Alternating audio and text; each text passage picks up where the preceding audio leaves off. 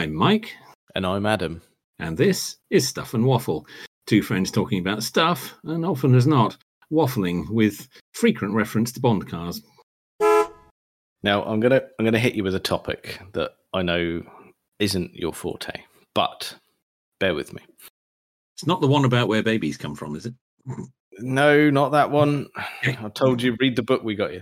Yeah, the diagrams confuse me, but anyway, we'll get you a pop-up book next time. Yeah, no. Right, this one is... That fell apart quick, didn't it? Oh, God. Just seconds. It's fine. Oh, I'm sorry. Right. Motorsport. That's the area I was referring to. I thought it might be. And I know it's, like I said, it's not your thing, but there are certain bits that I think can sort of spark your interest. Yeah. And for instance, this particular topic, I'm not going to dwell on this for hours or anything. I just think this is worth a little jibber jabber. Okay. It comes from the world of rallying. Ah, okay. Well, that is of more interest than some other events. Yes. Yeah, I can. For me, I think that is it's got that relevance to the road ish. I mean, now they're a bit crazy with the cars, but you can still sort of identify them as cars. You can, yes, they are vaguely similar to the cars you might actually see on the road. Yes, and for the listener, we're recording this on the Thursday after the Monte Carlo rally. Ooh. And you could be forgiven for thinking that it was taking place 10, 15 years earlier. Because really, yes, because when you look at the results, you go, "You what?" Because Sebastian Loeb won it. Okay, and the significance of that is, well, he retired from full time WRC events in 2012. That's a bit weird, then. Yeah, he's come back a few times in between to do events that he quite liked. Okay.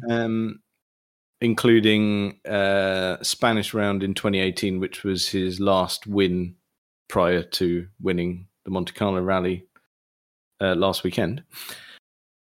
Okay. And he did that at, well, for rally in terms of the ripe old age of 47.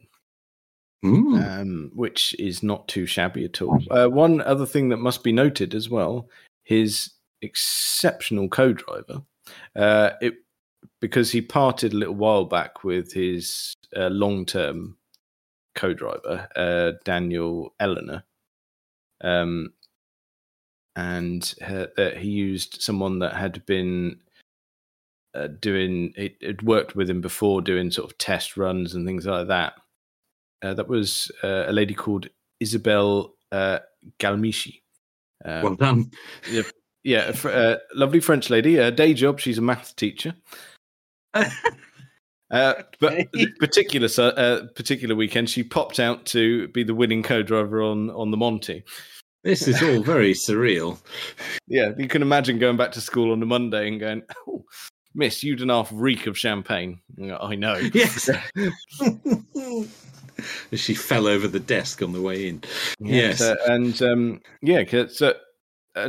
be honest, what a pairing. You think Seb Loeb is 47 and Isabel is 50.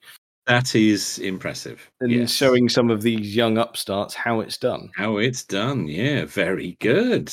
Very good, especially if he'd already retired. Yeah, he'd already retired. He'd already retired from WRC. He was still competing in other things. Like, for instance, the week previous, he finished second in class on the Dakar. Oh, Struth, that's quite hardcore. Yeah, so he's pretty good. Still on it, isn't he? He's still on it. He's one of those irritating sort of chaps where you go, I'm going to just sort of chance my arm at anything, and he turns out he's rather good at quite a lot of things, because most of it, yes. I think it must have been after he did his sort of proper retirement from WRC, barring the sort of events that he fancied. I think it must have been 2015, 2014, somewhere around there. He went and did a couple of seasons of World Touring Cars, finished top 3 in the championship, won some races. Yeah. He competed in FIA GT series, but as his own team, he went and got himself a McLaren GT3 car, won some races. As you do. Yep. He competed at Le Mans for Pescarolo. Best finish was second in class. He's all right no matter what he's driving, really. He's on that, isn't he? Yeah. So yes, he's all right. And I just thought that was worth noting this week, because that's not something that happens all the time, is it? No. That's impressive. That's impressive. I do have more interest in rally than Formula One. It's like we said, it's more relevance to the road, and you think, well, that's what's really a bit odd for the WRC at the moment, though, is because we've started this season. That was the opening round, the Monty. So first in the championship is Sebastian Loeb, who isn't in the championship. Yes. Second in the championship, who finished second to Loeb, is Sébastien Ogier, who isn't in the championship. He's doing select events for Toyota to lend a hand. Right, just helping out. Yeah, just helping out. He just fancied. Well, he's become successful in his own right and won the countless championships in the same way that Loeb did. So those two can basically pick and choose what they want to do and when they want to do it. No one's going to argue, especially when you're Mr. Loeb as well, because winning the Monty, that's his 80th WRC win. And that's his 8th win at the Monty as well. Yeah, they're going to listen to him, aren't they? Yeah.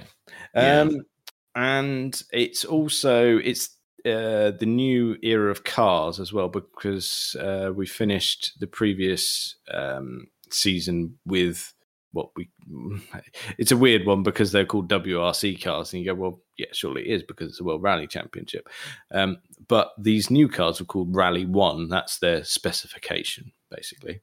And it's the first time they've used hybrids. Oh, right. Okay. So, and of note, the car that Loeb won in was for M Sport, who run the Ford team, and it was the new Puma.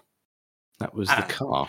Okay, the new little SUV thing that Ford are doing. Yeah, I have to say, in rally trim, it looks the part because it doesn't look out of proportion on the rally stage with all its aero. It just looks like a rallying hatchback. Okay, fair enough. Yes, I suppose, like you say, more in proportion than it is on the road. Yes, but it's a bit of a new era, and I mean, it's quite interesting to see M Sport just go in there and do that straight away, because previously it's been Toyota and Hyundai that have been doing it. M Sport have been running the Fiestas, and they just haven't been quite as competitive. No, but they came out came out fighting. I mean, I don't know how much of that is Loeb doing it. It's a tricky one. You have to bear in mind that while the first two finishers in the rally weren't permanent members, third place was Craig Breen, who was also driving a Puma. So, right. But I mean, when you look at it in time difference, for instance, between Loeb and Ogier, who finished first and second, so over the entire 17 stages, the difference between them was 10.5 seconds. That's not very much. And I want to caveat that as well. On the final stage, Ogier got a jump start and a penalty of 10 seconds added to his time. So actually, in time travelled, minus penalties, it was 0.5 of a second difference. Ooh. Close as you like. That's not a lot. No, it's not. No. So it's a difficult one. And so Craig Breen, the permanent fixture in the championship, finished third. So he's the one who will effectively be leading the championship, really, once things get underway a little bit. But yeah, I was impressed with the new cars, and I was extremely impressed with the old pairing showing how it's done. That is good stuff, isn't it? Yeah, that's not to be snubbed. That's one of those things that doesn't always happen, but sometimes a bit of sport, those sort of things. There's a bit of a shake-up. I remember we touched on it a little bit with our museum episode when Joey Dunlop turned up at the TT at the age of 48. Yes, and won. And you go, well, yes. How have you done that? Yes. Well, age is no guarantee of cocking it up. That's it. Yeah, yes. As long as you're not decrepit, you're right. But he got out and he they do the you drive up on the kind of plinth thing. They do it down near the Monaco Harbour, I think. Right. For this particular one, and the car, and then the driver and co-driver stand up there, and it's got the overhead thing with sponsors and Monte Carlo Rally 2022, and you have all your photos taken and such like. He was so pleased. He limbered up and did a backflip. It's true. So he's in full working order there. He's all right, isn't he? Yeah, as long as he didn't need an ambulance after that. Yeah. No, he didn't. Well, actually, in fairness to him, he in his younger years he was actually a gymnast. That probably will help. Yes. Yeah, so he was being quite a successful young gymnast, and then he decided mid-90s, I'll do rallying instead. As you do. Yeah, that natural progression. Yeah, absolutely. You can. I'm surprised more people don't follow that path. Yeah, it's so logical, isn't it? When you think about it, silly we hadn't thought of it before. Yeah, of course. Yeah. I didn't really understand why I had to explain it to you. Really. No, I'm sorry. I've just been a bit thick. Really. Well done them. Yes, that gives us a bit of hope, doesn't it? Yeah. Yeah. I suppose it does, really. Yeah, but but potentially not completely useless. Well, that's good. We'll have that. I'll try a bit of rallying, see what happens. Yeah, be fine. Plenty of lanes around here. Yeah, we'll go for it. We'll be fine. Yeah. We'll be rich, famous, and all done. Or dead. Now, a couple of weeks ago, I promised that I wouldn't be informative and do current affairs again. But I've got some. Yeah, if you could try and keep that to a minimum. Yes. Yeah, I mean, I say current affairs, and it's not exactly everyday car consumer news, but it is important nonetheless. We covered the fact that the Taycan GTS was released, and along with it came the Sport Turismo variant. We enjoyed that very much. We did. We've had additional news this week to say that the Sport Turismo is available in all Taycan variants now. Oh, that's tremendous. Yep. So for the cash-strapped of us, as if we could even afford it, the base spec now can be had in Sport Turismo form. So you can have there isn't a version for people that cash-strapped as we are. No. So you can have your two-wheel drive Taycan in estate form. Oh, I just thought that was aspiring to that. I think, yeah. I mean, it's fairly well documented. I'm a bit of a Tesla man, but I could turn my head. That could that relatively speaking, will sell like hotcakes. It will. They will fly out of the showrooms. Yes. Yes. That is brilliant. Yes, they've done a good thing there. So you can now get the entry-level Taycan effectively as an estate. That's right. Or, I mean, if you're feeling incredibly flush, you can have a Turbo S Sport Turismo. Ooh. So you can have the top of the range, fastest, take your face off. I've got a load of stuff in the estate in the back. to take to the dump. Yeah. You can be through that little narrow gate at very high speed. Yep. Yes, that's lovely. That. So wow, I am very pleased with that bit of news. I was curious whether it was going to happen, but and then it did. Thinking, well, it would make. They did it with the Cross Turismo. That was basically available in nearly all the variants. Yeah, that does make sense.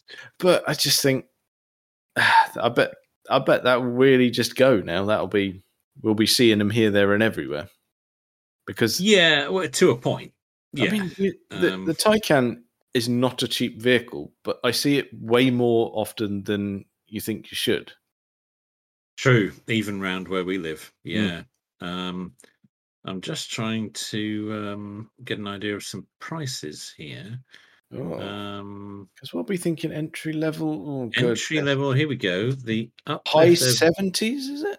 The uplift over the saloon version is only £800.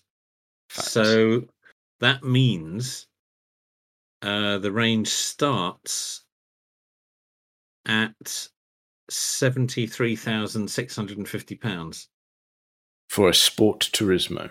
For a rear-wheel drive Taycan Sport Turismo producing 326 brake horsepower. Yes, that's 84,830 for the 4S.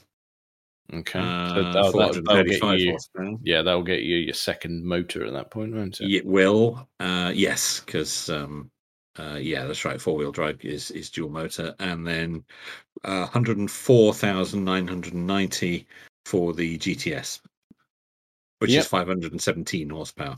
Yeah, and then and then for the obscenely rich above that, we've got the turbo, and then the Turbo S. The turbo 625 horsepower at 117,670 pounds, and the Turbo S 761 horsepower. That's bonkers. 2.8 seconds to 62. That's getting very close to the Model S Plaid. Not quite there, but getting very close. 140,080 pounds. Quite. You'd have thought they'd be able to knock the 80 quid off, wouldn't you? You'd have thought so, but I mean, come on, guys. Yeah, you can do that, and then you think, well, like you say, it does get awfully close to the Plaid, but never mind about that one. There's 73,650 for the base one. It'll really sell. See that if you PCP that, you're probably looking at somewhere, but a few grand down, probably looking at somewhere 500-600 a month for that. It's an awful lot of car. There's a lot of people could afford that. That will sell. That's going to do well. That, yeah. Now you can get a Model S for that sort of price. The Model S isn't an estate, of course. That's the bit that will swing it. It's hatchback, but it's not an estate. There will be some sales swung purely on the fact of the body style on this. Yeah, there will. Absolutely, there will. Yeah, that's a really good price. That's a really good price. The only thing, as we've said before, that lets that down is the range and the charging options for it. Charging options will improve. The range is not quite where Tesla is, but just plan ahead a little bit. Yeah, for the rest of the package, yeah. I think that's going to do really well. They're doing just the right thing, and they've not done a bloody SUV. They've done a proper estate car. Well done, Porsche. Yeah, I mean, they will do an SUV, but the fact that they haven't made it their priority. No, they haven't done it first, and that is absolutely tremendous. 73 grand. It's only 800 quid more expensive than the saloon. Oh, yeah. That's really good. I give them credit for that. That's really good. I'm not going to call that an affordable car. No, there's not. We are not talking that. We're not saying that is a bargain. We're just saying that is priced well for where it is in the market. Yes, that is more affordable to a lot more people than you would have thought. Yeah. So you get that on a PCP deal. You'd certainly do that, I think, for less than £1,000 a month. And there's a lot of people could afford that. Yeah. There's plenty of people out there probably dropping significantly more than that on a middle of the range spec Audi diesel estate. Absolutely. Like an A6 or something like that. Absolutely. absolutely. And that will win out. The Porsche will win out over that in almost every way. Yeah. I mean, that's the other thing, because you factor in the fact that that's going to have almost no running costs. That's it.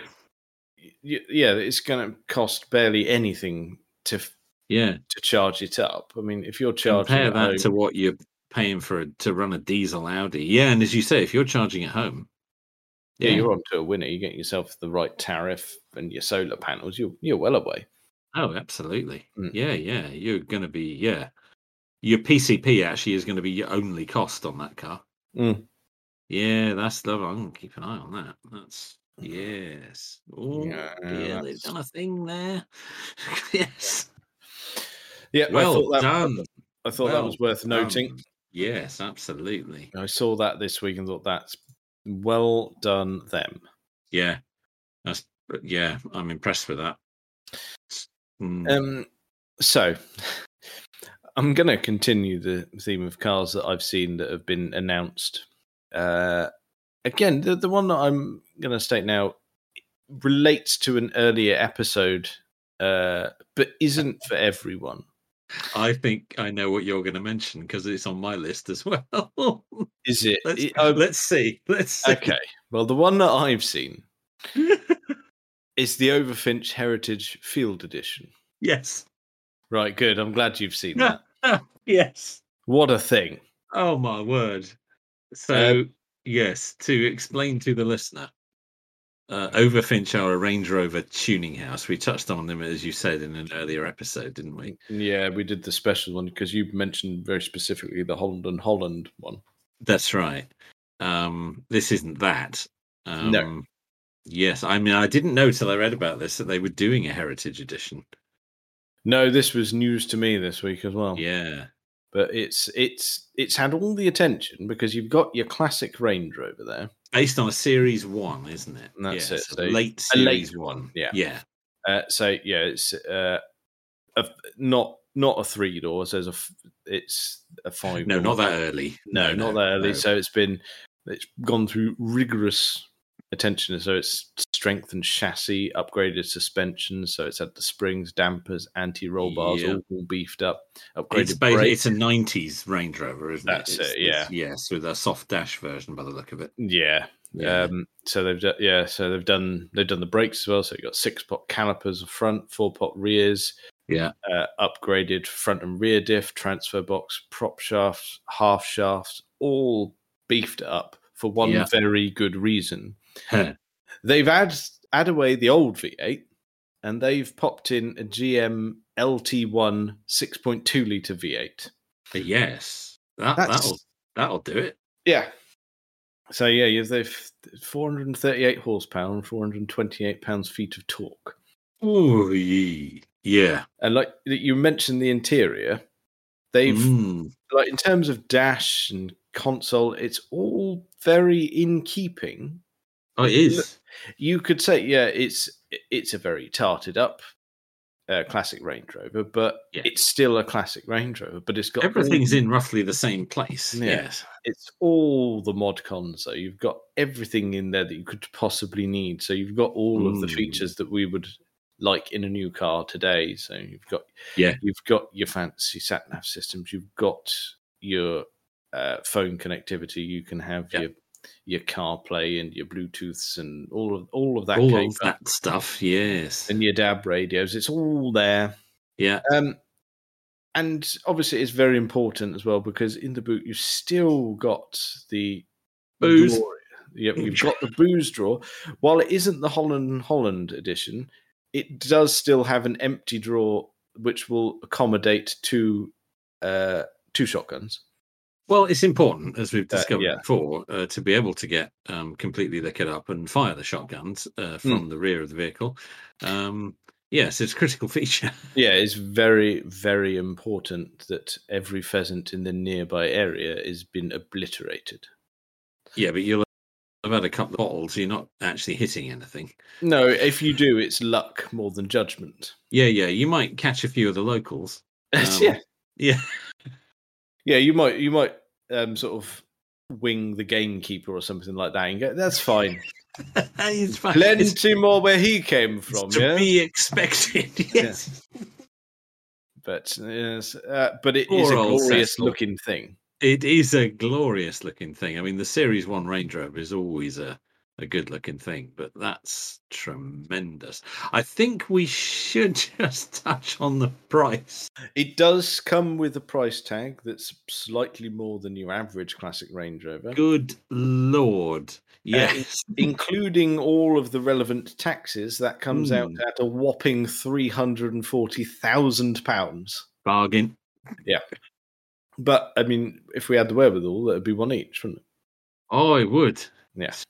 Series 1 Rangey that actually works. Yeah. And tears your face off with that sort of performance. Yeah, that's a wonderful thing. Yeah, I'm pleased you saw that too. Yeah, no, yeah, indeed, I did. That was going to be something I was going to mention. Yeah, because you can't pass that up. And we were only recently talking about Overfinch, so that's it. Yeah. But yeah, we go more relevant consumer car news there. Oh, absolutely. Yeah, no, I think that's absolutely. We it's that or a Mark 1 Focus, isn't it? Let's be honest.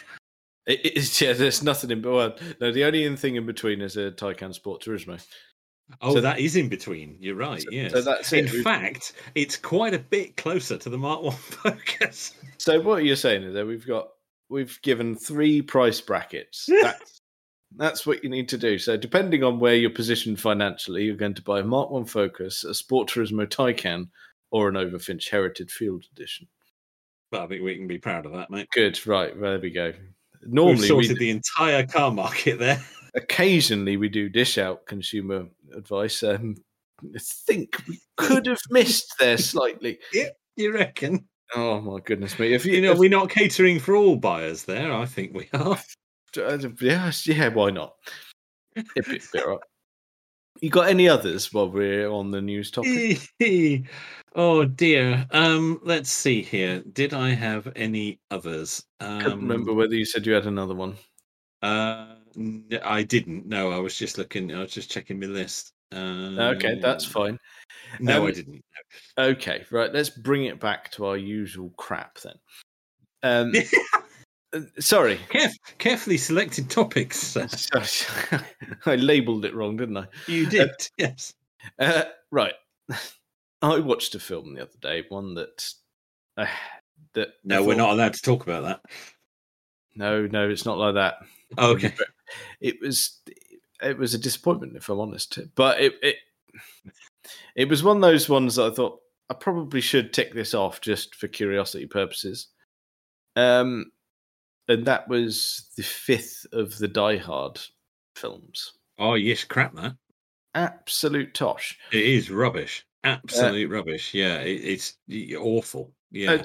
I really, really struggled to follow any sort of plot in that, really. All over the shop. Yeah, I watched it once when it was quite new, and I've not bothered again. Yeah, it's just a bit Russian for no apparent reason. Yes. Oh my goodness. Yeah. No. However. It's crap. Yeah. It's just however, crap. I get the feeling Mercedes paid a lot of money and thought this was going to be a good film. You might be right. Would you like me to list the Mercedes that I spotted? There's probably more, but these are the things that I spotted. Please do, sir. So during the events of John McClane bothering Putin, yes, there was a 190E. There was a good one. There was various C-Class, coupes, CLS, E-Class, G-Wagons. Yeah, one on top of a Porsche, I seem to recall. He drove across several vehicles. Yes, you're correct, including 996, I do believe. Oh, it's a terrible thing to do. Sacrilege, that.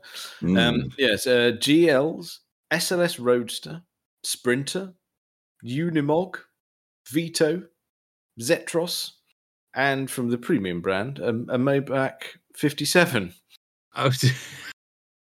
Basically everything the company makes. Basically, at the time, I think it was everything they had and went, let's just send it off to this production company because it's Die Hard. It's going to be massive exposure. Oops, it was a crap one.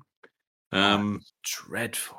But it is not without precedent that because Die Hard 4 did have some Mercedes action in it.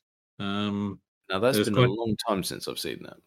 Okay, there were quite a lot of Mercedes sprinters in that. Were they actually sprinters, or were they? Am I right in thinking there were? Sometimes in America, I do believe their badge is Dodge. Good question. Oh my goodness! Have to check that. Oh my goodness! Right, let's have a look. So let's go in. Yeah. Right, I'm going to check to make sure I've not made that up, and that the Sprinter was in fact badged as something else. No, I think it was Mercedes badged. Right. Okay. Yeah. So I am right in thinking they were not necessarily in the film, but they are Dodge Sprinters. Okay. Wow, that's a new one on me. Yeah. No, not even a commercial vehicle rebadging passes me by. No, you're all over that, aren't you? I'm impressed. You deeply disturbed individual. Now, okay. Here's one for you then. Yeah, what other Die Hard movie featured in one sequence what we would now think of as a classic Mercedes? That would be the opening towards the opening sequence of the original Die Hard, where Alan Rickman as Hans Gruber rocks up with his crew in W124 260E out the front of Nakatomi. There is that one. That's not the one I was thinking of, but you are correct about that. That's the one that one sticks out enormously. But the other one you're thinking perhaps is in Die Hard 3, where he utterly ruins it by stealing the gentleman's vehicle because he happens to have a goddamn cellular fucking phone. As I think that's right. That was the brand name, I believe. Yes, it was actually a 560 SEL that he utterly ruins. Yes, he swaps it for his Yugo, I believe. Yes, built for economy, not speed. That's right. He'll feel better when he looks on the back seat. That's correct. Yeah. No, I was my gold bar. Yeah, that one. Yeah, that one. Yeah, so the films are not without their Mercedes action all the way through, actually. But you're right. It does go a bit silly in Die Hard 5. But since the film is utter toss, I don't think we need to worry about it. No, just awful. Right. Okay. While we're on this topic, then we need to clarify whether. Right. I'm in already. Internet Movie Car Database. Oh dear, the nerdiness has paid off a treat. It was a Dodge Sprinter in Die Hard 4. Well, no, actually, the Car Database has got it wrong. You're going to argue with the website. I'm going to say that you've got it right. It was badged Mercedes. It was. I'm just looking at some stills from the movie, and it absolutely has a Mercedes badge on the front. Yeah. Whereas what I'm assuming is a website that is operated from America. They've said it is a Dodge Sprinter rebadged as a Mercedes. No.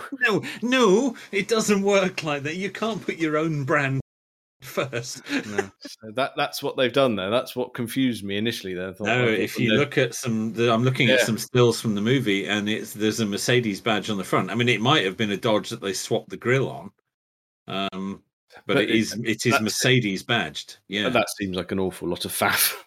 Yeah, well, it does, doesn't it? But I mean, these things do go on for product placement. But that can happen.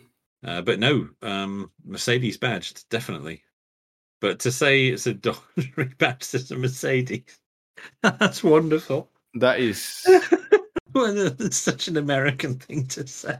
That is really clutching at straws there, saying you rebadged it, you fool. Maybe not. Think you did. Nope. They've they got that wrong. Yeah. Oh dear. Die Hard 4 is a substantially better movie, but than Die Hard 5, but it's still not a patch on the original.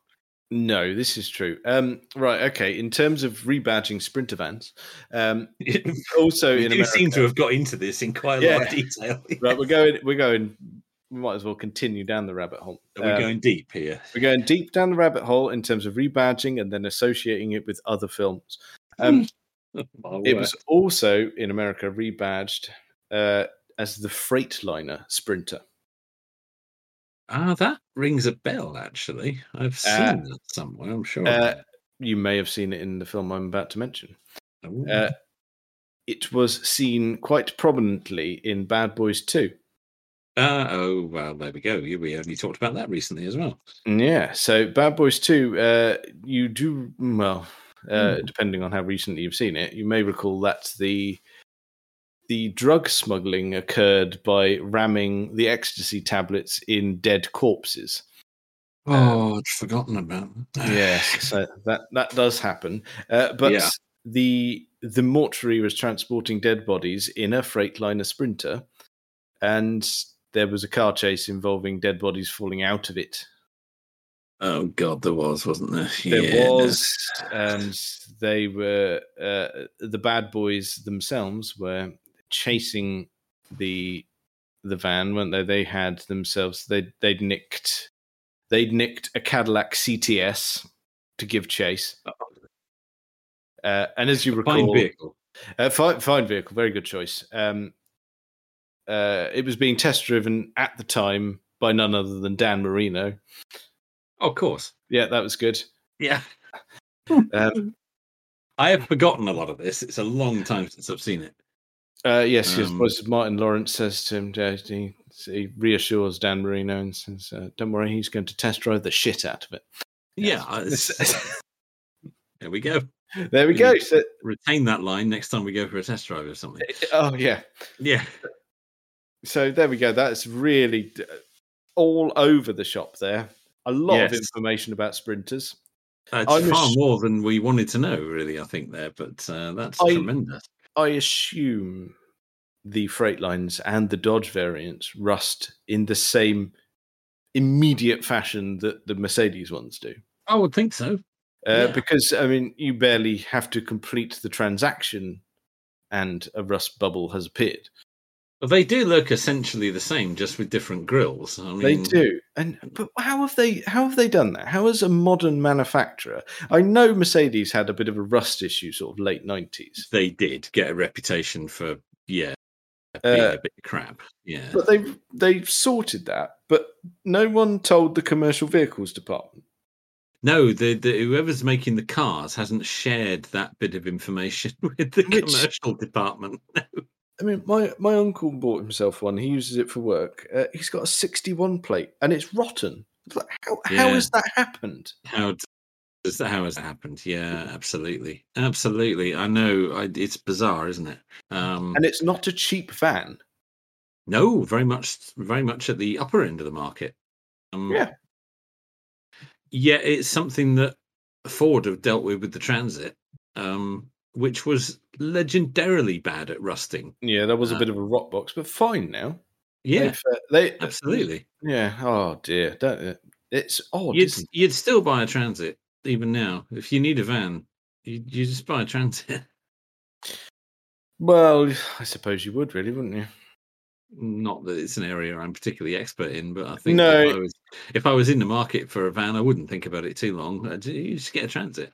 It's you just do. I mean, and if you don't, then there's a lot of sort of in between manufacturers and models, and basically you scratch beneath the surface, and it's all quite a lot of French vehicles actually. Yes, Renault do quite a nice line in vans. Yeah, they do that, and you'll in Peugeot too. You'll notice that Peugeot engine will be in everything really. Yes, pretty much. Yeah, yes, absolutely. Yeah. Oh, yeah. How on earth did we get onto van? I don't know. We've ended up being Stuff and Waffle, the van podcast. There, that's no one expected that. No, let's not even get into camper conversions. We were talking about Die Hard. That's how we got Die Hard 5. How did, honestly, Jesus. Right, okay. Die Hard 5. And well, it killed its franchise, didn't it? Because there was talk of a 6th, and everyone after that 5th one went, "Nah, you're all right." No, I think we're all done here, mate. Yes. A very wise choice. I think this has run its course. Yeah, well, it was awful. Yeah, it was. I mean, 4 was a nice sort of, oh, he's back. That'll do nicely. I could have left it there, personally. I quite like 4 now and again. It has some moments in it. But 5 I've seen once and I'll probably never watch it again. Yeah, I shan't be rushing back to that one. No, I don't think so. No. 1 and 3 are my favourites from that series. Yeah, they are. 2 is, well, not very good. Well, it's at Christmas, but it's just not in a tower, is it? No, it's not. No, it's not. It's going to be iffy from that opening scene with that weird colonel or whatever he is, just doing some weird martial arts practice in the buff. You go, he's very shiny and sweaty. What's he been doing? Dirty. Don't think about what he's been doing. And it's proper 80s. Well, no, I say proper 80s. That must have been 1990. It must have been. Yeah, yeah, but he does that thing where he's all doing his strutting his stuff and going, "Yeah, I'm doing it really good. Check out my muscles." Like, put some pants on, dickhead. And then he turns the television off as if he were flying around to shoot a gun. And going, "No, that's a remote control, you twat." Oh yeah, because that really finishes it nicely, doesn't it? Yeah. Yeah, you must sort of look at him and go, "Is it the size of a nub?"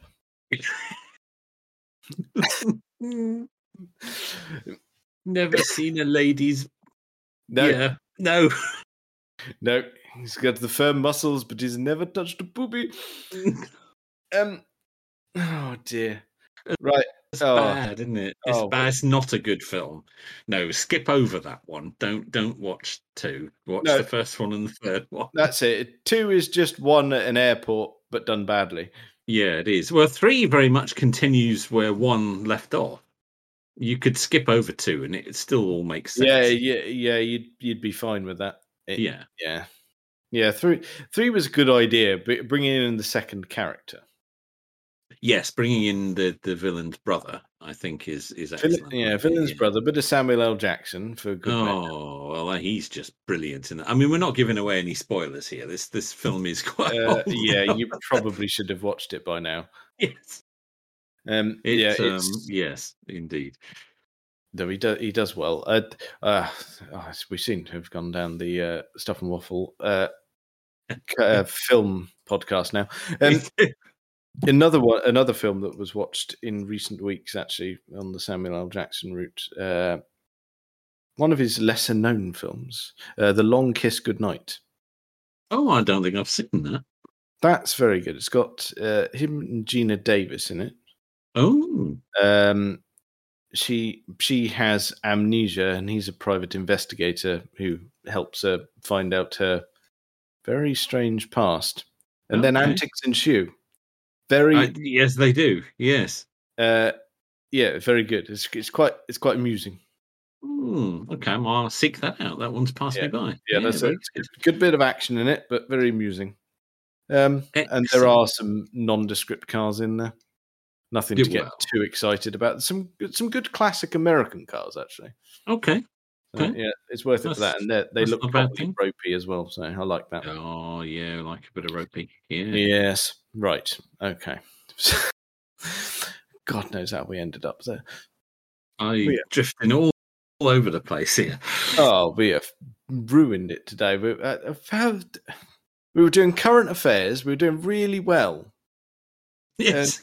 We've ended up on 1980s movies. Oh, no, that was right. Long Kiss Goodnight was mid-90s, so you're fine.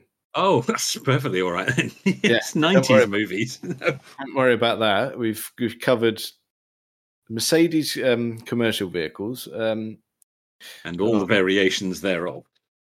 Yes, right. Okay, I'll tell you what. Let's bring it to a head with something car related, very specific car related. This is something that I showed you earlier in the week that was brought to my attention by Rob, and it's that classified article that I sent to you.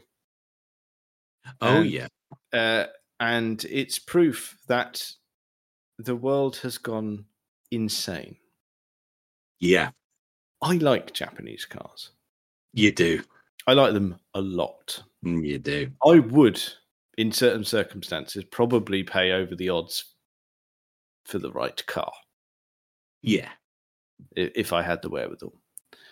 There's over the odds, and then there's over the odds, though. There is. We've touched on Skylines before in a previous episode, and I said to you that my favourite of the variants is the R33.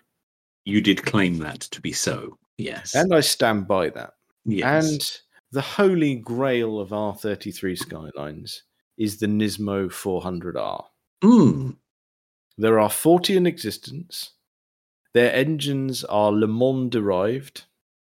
They are very much the most special of special editions. Yeah. They are rare and they are tasty. Mm-hmm. And there is one for sale in the UK. There is. It is for sale for £1.6 million. Yeah. Now, we've touched on how the used car market is quite buoyant at the moment.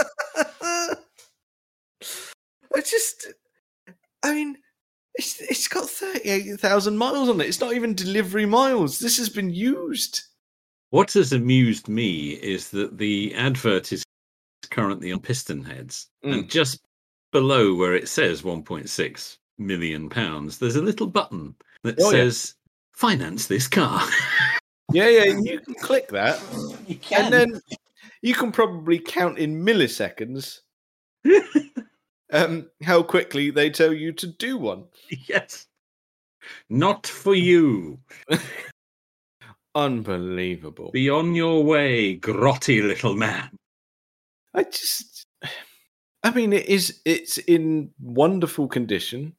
Oh, I'm brilliant color. Arguing that it's lovely. What a thing! But £1.6 million for a Nissan Skyline. That has gone a bit silly, isn't it? It really has. And I love a bit of motorsport heritage. Le Mans derived engine, like properly. This is you can see the proper links between this and the racing car. This is important. This is good.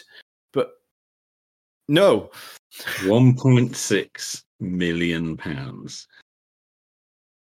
But we should state as well, it is for sale for that. That doesn't mean it's going to sell for that. True. It's very probably go for more.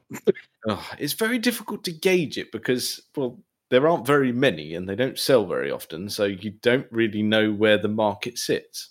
But we do know the market in general is a bit silly at the moment. Is insane. Yeah. So it could do it. Do you think?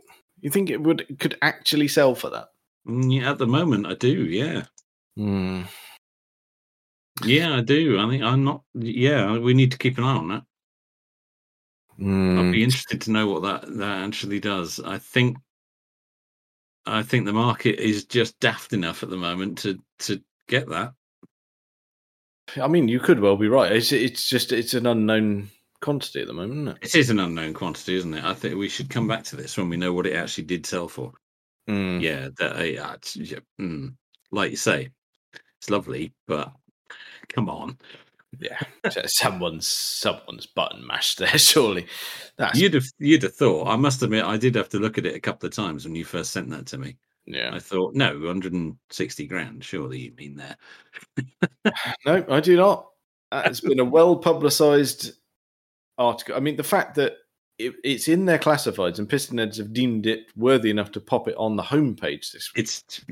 Absolutely. There's an actual article going. This suggests that prices that those numbers were input on purpose. Not under their Shed of the Week or Brave Pill categories, interestingly. No, to be fair, it should go under Brave Pill as well. It really should, yes. Yes, because if anything goes wrong with that, you're going to have to ring up Nissan headquarters in Japan and go, can you put me through to the Nismo department, please? Because I'd like to bend over for you. Yes. Dearie me. Yeah. That's... Yeah, it's not just the buying of that, is it? The looking after of it is going to require some quite deep pockets. That's going to ruin you too. Right. I'm gonna maintain a bit of Japanese here. Right, we had brief discussions about a Civic Type R not too far from me. We did touch on that, yes. The feelers have been put out. Ooh. And that's still not for sale. Okay. Okay. Current owner is still intending to do the work himself. Right.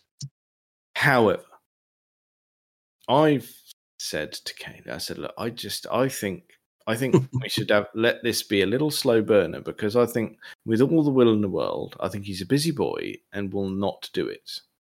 And all the while, the car is not getting any better.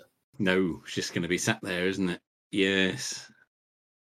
The no pressure approach, I think, is right.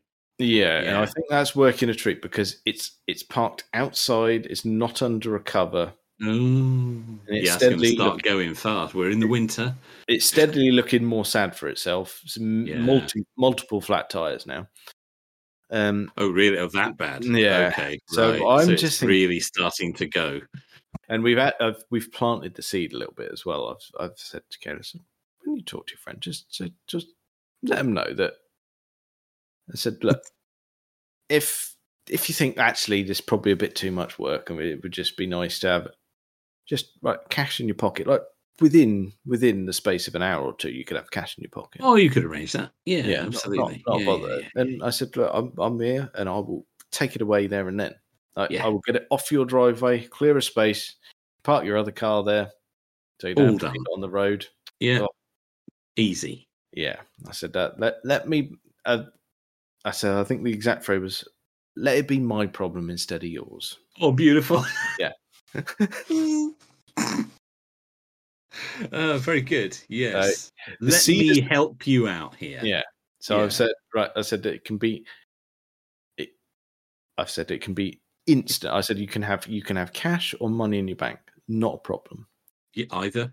Yeah, either or. I said you can whiz into town and get the readies. Yeah. I've said I've got this covered. I've got a little pot of funds where I'm thinking I've got that hunkered down. I'm thinking this is going to happen, because I just genuinely don't think this chap's got time to deal with it. No, fair enough. Is it? I'm assuming he's not a listener of this podcast. I really bloody hope not. Yes. Yeah, I said price is going right up. Yeah, well, I've not said a price, but I have. And presumably he hasn't either. He hasn't. I do believe Kaylee asked. I said, well, if he wanted to sell it now as is, what would he be after? But he's, like I said, at the moment, the party line is, no, we want to hang on to it and do the work. Okay. But I just think you think it's not going to happen. I don't think it's going to happen, because he's a hard-working lad, and I don't think he got time to deal with it. No. So he should hand that over then. Yeah, I mean, I'm not saying I've got time to deal with it, but no, I'd rather have it on my driveway and worry about logistics than have it on his driveway. Yes, that's fair. Yeah, that's fair. Right, so we're going for the slow burn approach here. Yeah, slow burn. So yes, since last time we spoke about it, there's been a bit of nudging. Oh, very good. So just I'm happy to take it as is, no repercussions whatsoever. So this my scene. Yeah, that's it. Don't worry about it. If it becomes a headache, it's not your problem. You've got your cash. That's all yours. Yeah. Yes. Nobody can take that away from you now. That's yours. Yeah, exactly that. Look at what you've won. Oh, yes. You're going home with that. Nobody can take that away from you. All of that sort of thing. All of that sort of thing is ebbing me ever closer. Well, I think that's probably enough of that for this week. Check us out on all the various social medias and things. Thank you very much for listening.